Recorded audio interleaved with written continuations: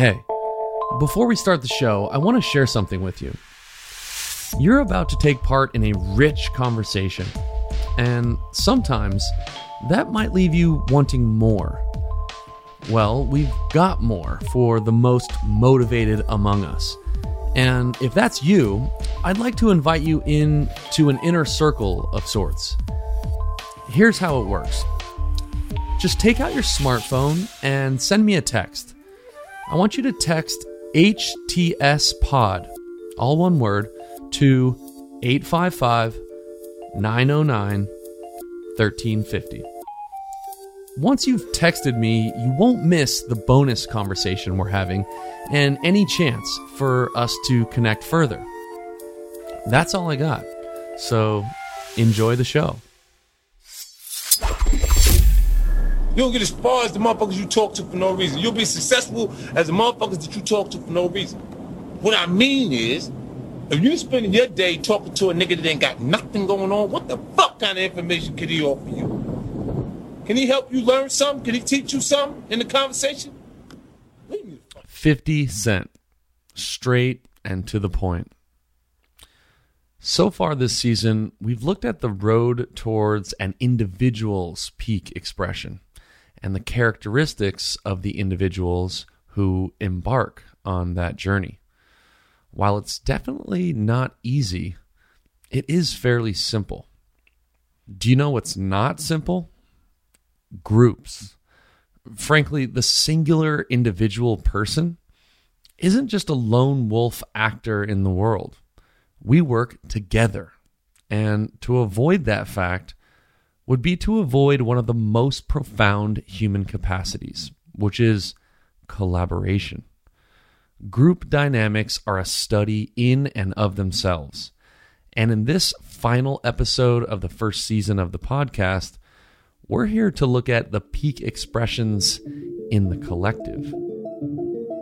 I'm Logan Gelbrick, and I'm here to invite you to take up more leadership as a way to better understand life's most important topics. This is the Hold the Standard podcast.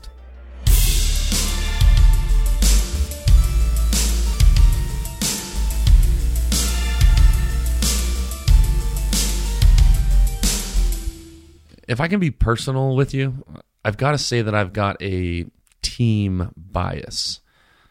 I've seen the power of team on the field and in the business arena. If I have my way, by the end of this episode, you'll understand the power of a high-performing group better than when we started. And like any high-performing team, this group dynamic must be curated. Here's the one and only Oprah Winfrey. All of you leaving here have the potential for enormous success. There's a price that comes with that. People don't always like you, and they're not always happy for you. And if you surround yourself with people who are not accustomed to your success, they become fearful. They become scared because you are reflecting back something to them that they don't recognize. Now, they're not going to say, I'm very fearful because you're reflecting back to me something I don't recognize. They're going to say, you know what they're going to say? They're going to say, who she thinks she is. Who she thinks she is. That only happens when you are around people who do not mean and want and aspire to the best for you. People who want the best for you want you to be your best. So my greatest advice to you is to surround yourself with people who are going to fill your cup until your cup runneth over. That was Oprah's 2012 commencement address to the graduates at Spelman. I hear her opening remarks dividing the population. Some people support and bring out your best, while others don't. And this is what I mean when I say that great teams are curated. There's a filter. And we'll talk more about these details later in the episode, but for now, let's keep it simple. When it comes to high-performance groups, not everyone is invited. Oprah hasn't just reached remarkable levels of success, she's transcended herself many times over. And if anyone knows the attrition associated with excellence, it's her. It's clear. Oprah's teams are chosen with excellence in mind. And according to Gary Vee, excellence rubs off. Start trimming your friend group and start adding to your friend group predicated on what you want to be. There is such a smart hack to and it's really that cliche thing, you are the byproduct of the people, all that's real. And I can tell you right now, I know everybody on my team, they're different. I'll tell you one thing that I can tell you firm about D-Rock and Nate, for sure. I'll give you those two examples. They're a fuckload more confident than they were when they came into my life because my confidence rubbed off on them. Now, that sounds inspiring, doesn't it? The very nature of the greatest teams in the world is perpetuating greatness. While that seems obvious, it's shockingly rare. Motivational speaker from episode 2, Les Brown. You want to begin to get all the toxic people out of your life. Hello? Energy drainers, get them out of your life. See, ladies and gentlemen, it takes a lot of energy to reach your goal. It takes a lot of emotional, mental, and spiritual energy to reach your goal. And you can run faster with 100 who want to go than with one around your neck. So there are two kinds of relationships. Sid Simon talks about this. Nourishing relationships and toxic relationships. Nourishing relationships are the relationships that inspire you. They motivate you. They bring the best out of you. Toxic relationships are relationships with people that always criticize you. All they can do is find fault. All they can do is just exploit your weaknesses. All they can do is remind you of the mistakes that you've made in the past. These people are bad for your health. Toxic people can run your blood pressure up. One apple can spoil a whole barrel. One negative energy drainer can spoil your whole life. I know people whose lives have been ruined because somebody wasn't good for them. See, there are some people that aren't good for you. Hello? They aren't good for you. You've got to get them out of your life. The groups, teams, and communities that magnify our shine are high speed, low drag. Conversely, the people that don't support that criteria are, well, a drag. One of the key characteristics of a high-performance collective is how these groups share information. It's often direct, improvement-oriented, and sadly, increasingly socially unpopular. In fact, the most valuable information to a high-performance team is the information that will make the team better. While it might not be a popular opinion, the type of information that supports change and improvement is specifically disconfirming information or negative feedback. Unfortunately, for the popularity of sharing this important information, giving and receiving this kind of tough love is difficult. And as a result, it's unpopular. Dan Pena is a Mexican-American businessman with a net worth of over $500 million. And he has a knack for building businesses. He also didn't do it sugarcoating people. Olympic athletes say, you're as hard as my Olympic coach was when I won 2 gold medals.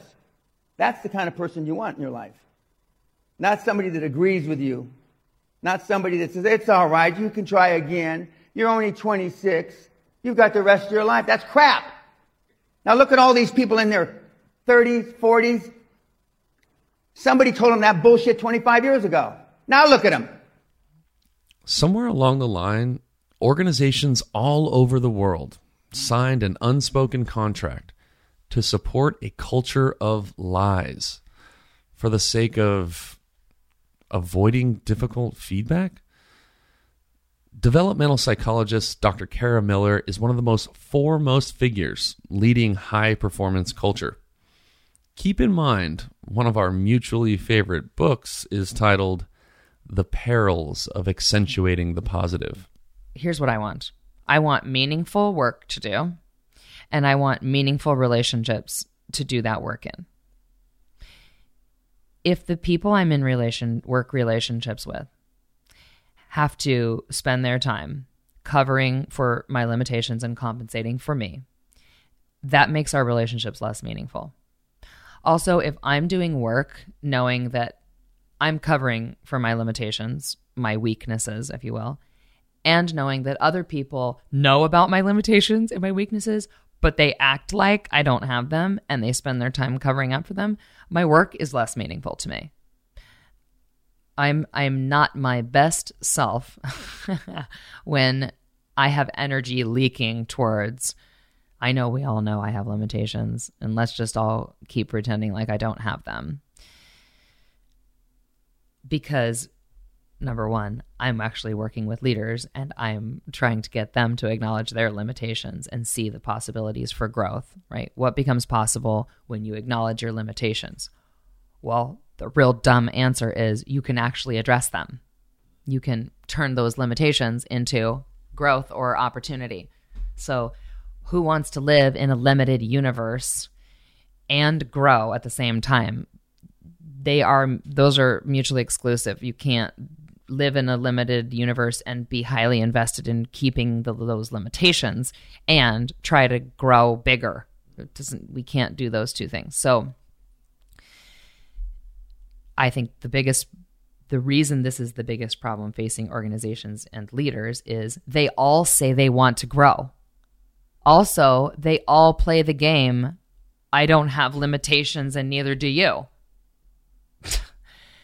The answer to this is you build a system where we're extremely interested in limitations. We're extremely interested in the organization's limitations in order to gain market share. Where are we limited? In which category can we not achieve more? Why? Let's figure it out, and then let's move those limitations. Let's move obstacles. Let's grow in the ways we need to grow. Similarly, if our department wants to grow or achieve more in the organization, we want to hit our numbers, we get raised every year, and we want to up our game. Well, what limited us from achieving them last year? Let's get interested in those limitations so that we can move them. Doing that individually serves all the rest of those layers. If a leader is highly interested in figuring out what their limitations are in order to move them and grow past them, and the team is interested in discovering their limitations so they can grow and move them, the organization is interested in addressing their limitations and growing and move past them. The entire industry can do this, right? When one organization leads out ahead. If you're not interested in the limitations of the people that work for you and how to help them move those, you're not developing them. Yeah. So you are managing and you are keeping a limited world. That offering could be the most profound of the season, in my opinion. And it exposes a phenomenon specific to groups. You see, if you ask most any group of individuals if they want the meaningful work and meaningful relationships that Dr. Miller just spoke about, they'd say unequivocally yes. However, once inside of the group dynamic, those individuals will almost never behave that way. Said differently, entire groups can want the same things from an experience. And that same group will often act in opposition to their mutually shared goal. I share this example often before I teach a seminar literally anywhere in the world. I'll say something like, who here has been to one of those dinner parties where 7, 8, 9, 12 people get together for a dinner of acquaintances? And everyone raises their hand. And then I say, 100% of the people there wish for it to be fun and a relaxing time. Then everyone sits down for dinner and awkwardly waits for the person next to them to lead this fun, relaxing energy. Of course, no one does. It's brutal and uncomfortable, and 100% of the attendees drive home that night wishing it was a good time. This is why leadership is so important. And as you know, the call to action of this entire podcast is to answer life's most important questions by taking up more leadership. Now, the difficult dynamics and complexity of group behavior isn't all bad news and frustration. Our social brain power is invaluable, and human beings' greatest evolutionary advantage is our ability to be highly collaborative. Dr. Matthew Lieberman, the lab director at UCLA's Department of Psychology and Biobehavioral Sciences. Every one of us is a mind reader countless times each day. Let me give you an example. Imagine I had come up on stage, followed by someone holding a gun to my head, and I then proceed to declare that Justin Bieber is the greatest musical talent of this or any other generation. You would have easily moved from the visible signs, the gun, my gender, my age, to the invisible, my thoughts and feelings, my fear of being shot if I don't do as I've been instructed. Now, our mind reading abilities aren't perfect, far from it. But it is extraordinary that we can do this at all, given that none of us have ever seen a thought or feeling. The fact that we can peer into the minds of those around us and imagine their responses to nearly any situation gives us an unparalleled capacity for cooperation and collaboration. This is unquestionably a social superpower. Okay? Now, you might think that this is just another application of our general ability to think and reason analytically, to use our big old prefrontal cortex to solve nearly any problem we're given. You might think this, but you'd be wrong. Our ability to think socially is so essential to our survival that evolution gave us a separate brain system just for this kind of thinking. See, on the outer surface of your brain, there's this network that's just for doing almost any kind of analytical thinking you can imagine, logical reasoning, down to holding a phone number in mind while you hunt for your phone. And then there's this other network, more on the midline of the brain, that's just for social thinking, for mind reading. And we know that this network for social thinking tends to be quieted down by other kinds of thinking. Okay? So it's as if these two networks for social and analytical thinking are on two ends of a seesaw, and when one goes up, the other goes down. We also know that this network for social thinking comes on like a reflex. Whenever you finish doing any kind of analytical thinking, whenever your brain gets a chance to rest, to idle, this network for mind reading pops up immediately. This network for social thinking, coming on preemptively before you walk into the next situation of your life, gets you ready to see the actions around you in terms of the minds behind them. Evolution has made a bet that the best thing for your brain to do in any spare moment is to get ready to see the world socially. Maybe this evolutionary advantage can support our ability to curate groups like we discussed at the opening of the show. Here's creative juggernaut, writer and director Tyler Nielsen on gravitating towards people who support collective excellence. We recognize a beautiful, and I don't want to say insanity because it's not insane, but I recognize that in people and then gravitate towards them. So beyond, like, you might be into baseball and exercise and self-realization, and I might be into writing. Like, it's all the same underneath the tangible levels of, like, I don't pick up as much weight as you, but I see something in you that is vibrating at the same vibration I want to vibrate at. Without tooting our own horn, Tyler just accidentally described the collective version of skill transfer that we discussed in depth in the last episode.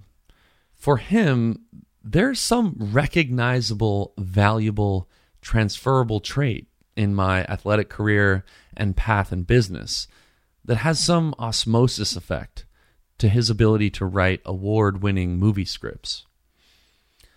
But before we get too warm and fuzzy on the power of admiration and connection, it's important to remember that the people and groups that draw the best out of us might not always feel warm and fuzzy.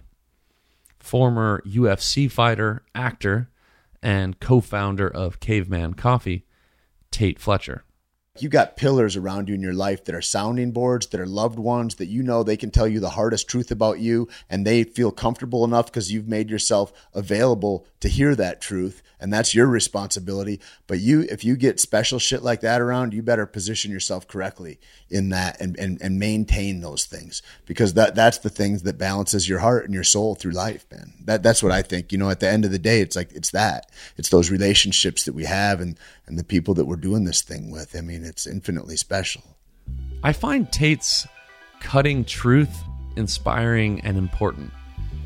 But just as an observation, I want to hold space for those of you who are listening that find references to quote-unquote tough love and this advocacy for negative feedback to be scary and unapproachable. Often the cut and dry nature of high-performance systems can be villainized. I hear it all the time. Hell, I'll finish a lecture on developmental systems and someone will raise their hand and say, but, should we call it constructive criticism? I mean, negative feedback just feels so... Sure, call it whatever you want. Here's my thought. Maybe the fact that we shy away even from the name of what we call the most important information for development speaks to how much we're set up for failure to speak it and hear it. The greatest lie, in my opinion, is to prop up group dynamics that edit the truth. When we're in families, teams, organizations, and even communities that share the positive parts of the truth, but restrict the negative and call it loving, we're robbing each other. And that definitely isn't love. It's a self-sealing trap where the group agrees to withhold the truth in a disingenuous way that at best inhibits peak performance, but at worst undermines truth and our ability to do meaningful work and have meaningful relationships. Dr. Miller hits this challenge of not having global consensus on what great group systems can do head on. If this book or any of the work that I do contributes to people getting set up to answer the questions of ultimate meaning, am I worth being here? Am I worthy of love? If it does that, we actually have a better opportunity to solve the big problems that most everybody else would probably name as the global crises. But if we don't understand how money makes our lives more meaningful, or how the natural world makes our lives more meaningful, or how education makes our lives more meaningful, or religion makes our lives more meaningful, or how we steward our bodies makes our lives more meaningful, if we don't have good, deep answers, convincing answers to those questions, we won't do anything to improve them. And I don't think we have satisfactory answers for that writ large. I don't think we have good global consensus on those things, on why those things are meaningful problems to solve.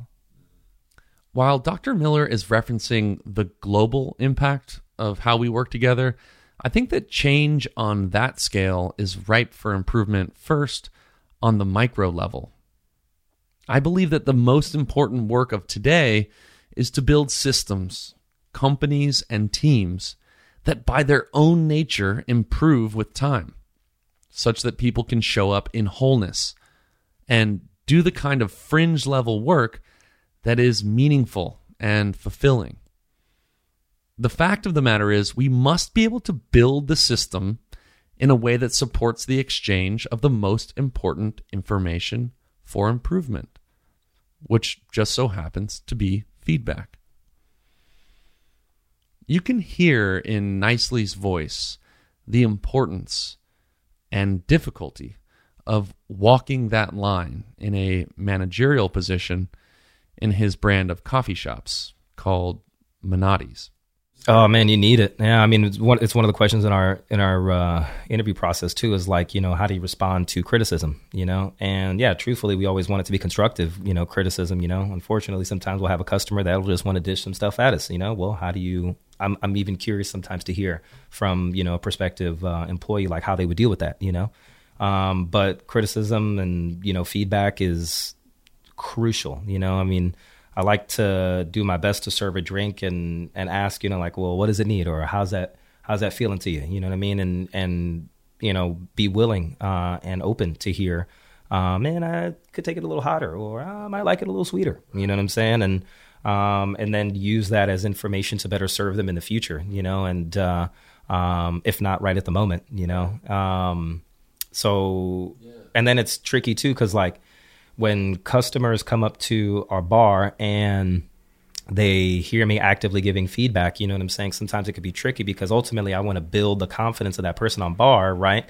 And the customer's sort of trust in them that, they're, receiving a worthwhile product, And sometimes that's a double-edged sword because like they could feel like, oh, well then why isn't that guy making my coffee? You know what I mean? And it's like, well, nah, man, you gotta, It's very public. Yeah. So it could be tricky, like I try, I do my best to, lend any feedback at moments where it's like, we're maybe not necessarily in front of customers and stuff, I don't like being a Gordon Ramsay type, That's what right. I'm saying? And I've had those types in my, my past to make me who I am, and I still appreciate those experiences, but I want to believe that there's always a better way to, coach someone, So far, we have acknowledged the importance of curating the people around you for individual and collective benefit. We've outlined the distinct human power of collaboration. And we've started to understand that the paradox of rich environments for growth and meaning are not without the sharing of difficult truths that will make us better. But you likely don't know what to do about that yet. Well, you're in luck because we now know that there are specific, actionable ways to execute on the group version of pursuing a peak expression. Deuce Gym, for example, aspires to exist in rarefied air of what the pioneering developmental psychologist Robert Kegan calls deliberately developmental organizations, or DDOs. These are organizations whose structure is built around a double bottom line. One bottom line, of course, is profits. And the other is, equally importantly, the development of the members of the organization. This is at odds with the group dynamics that often prevail in today's workplace, which is that we create workspaces that specifically restrict areas for improvement. After all, it doesn't seem to pay in those environments to have areas for improvement at all. Mistakes are hidden. Younger parts of us are withheld. Kegan often suggests that most people go to work and perform 2 full-time jobs. The first, of course, is the job, and the second is covering for all of our deficiencies. By its own nature, this strategy leaches from our ability to perform well at our actual work, and it ironically undermines excellence. What is the alternative to taking up work as a performance? And that alternative is to take up work as an opportunity for practice more than performance. Right. And this is the irony that a high-performance culture in the conventional business sense, or at least a highest performing culture, may not actually be at the psychological level a performance culture at all, so much as it is a kind of coaching and practicing kind of culture. Once you take up the position that what you're doing at work is basically practicing and trying to get better. And I mean, I was so struck, like at Bridgewater, I first interviewed a lot of the people who were working on the culture and who were in management positions. And I was not surprised, that they were so engaged with the culture itself. But, I said, look, you're a hedge fund, and, I want to talk to some of the people who are, doing the heart of the work. I mean, bankers, investment people, traders. I want to talk with them. And so the next day they set me up with a group of them, and I said at the very beginning, I'm really intrigued with your culture, and I want, eventually to talk with you about that and the way that, you interact with it. But, I mean, you're also in a particular business, and I wanted to talk with you guys because you are close to the heart of the business itself. I mean, trades and, the things that investors do. And they just looked at me like I had two heads, and they said, we're going to try to be nice, Bob, and just kind of chalk this up to the fact that you've just started researching us, but you couldn't ask a question like that if you actually understood how we operate. You want me to talk with you about how we think about investing and credit and valuing, macroeconomic indicators and so on, and then you want us to talk about the culture. That's impossible. Which, to me, that was so intriguing. What they said is, look, and listen, imagine this coming from a banker, not from, a human potential expert. They would say, look, one of the things that's great about working here is I get up every day and I know very clearly what I'm working on, myself. I'm working on myself. There's no way that I do anything, whether it's, analyzing, some macroeconomic indicator, that I'm not also connected to, what I know is my weak side and certain tendencies that can get me in trouble. That's how pervasive the culture is, and the feedback becomes truly like nourishment as opposed to something that you clench your fists and hope you can kind of get through the torture. That paradigm-shifting view of work as practice is profound. Keegan also offered the wholeness we discussed earlier. By integrating the self into the work, rather than the common practice of segregating work from self, creates a culture of beautiful tension, where every member of the team is both welcomed and responsible for his or her development. No one is off the hook. How do you do this, you ask? You'll need a mechanism to filter for and develop two specific things: trust and willingness. I recommend this being a two-part process of, first, a rite of passage before taking up responsibility on the team, and second, a mechanism for ongoing development. The rite of passage ensures that members of the team demonstrate trustworthiness and willingness to the team. The more difficult it is to get on the team, the greater the ability the team has to perform at a fringe level together. The ongoing development part provides important tension and responsibility for future growth. Beyond just the stagnation of skill development, Edgework is egalitarian and unites the group. This universal need for improvement creates an endless uniting force for vulnerable best efforts and the communication of feedback for that development. Every remarkable team in the world has more trust and willingness than unremarkable teams. And there's a reason these two characteristics are foundationally critical. And it's that they're required for fringe level performances. Best efforts are difficult by definition. People must be willing to go there. In addition, there must be enough trust in the system for people to operate at the edge of their ability. Ironically, this scary edge isn't just where best performances happen. It's also where failure shows up. And if you've got a culture where it's not worth it to give a best effort and fail, you've inadvertently normalized a culture that will systematically underperform. Here are a few words from the legendary coach, John Wooden. I coined my own definition of success, which is peace of mind attained only through self-satisfaction in knowing you made the effort to do the best of which you're capable. I tried to get across to that. My punters will tell you, never heard me mention winning. Never mention winning. My idea is that you can lose when you outscore somebody in a game, and you can win when you're outscored. I've felt that way on certain occasions at various times. And I just wanted to be able to hold their head up after a game. I used to say that when a game is over and you see somebody that didn't know the outcome, I hope they couldn't tell by your actions whether you outscored an opponent or the opponent outscored you.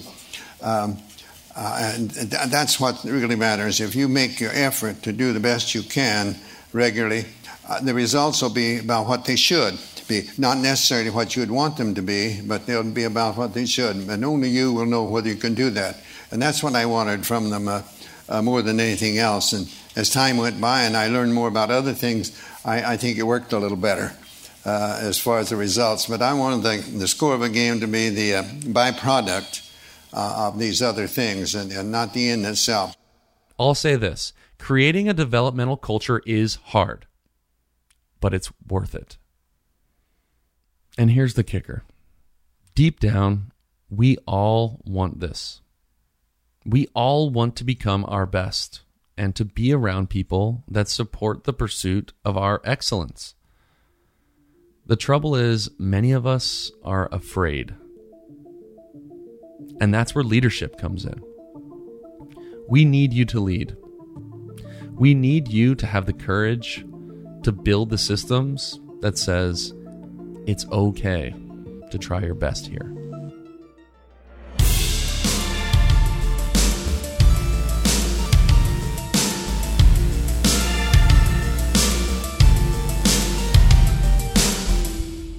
I would like to thank our team, producer William Broughton, and me, Logan Gelbrick. Original musical composition by Michael Rodriguez, graphic design by Nikki Grudidaria, and directed by Ernesto Hurtado. The Hold the Standard podcast is a Rebel Talk Network production.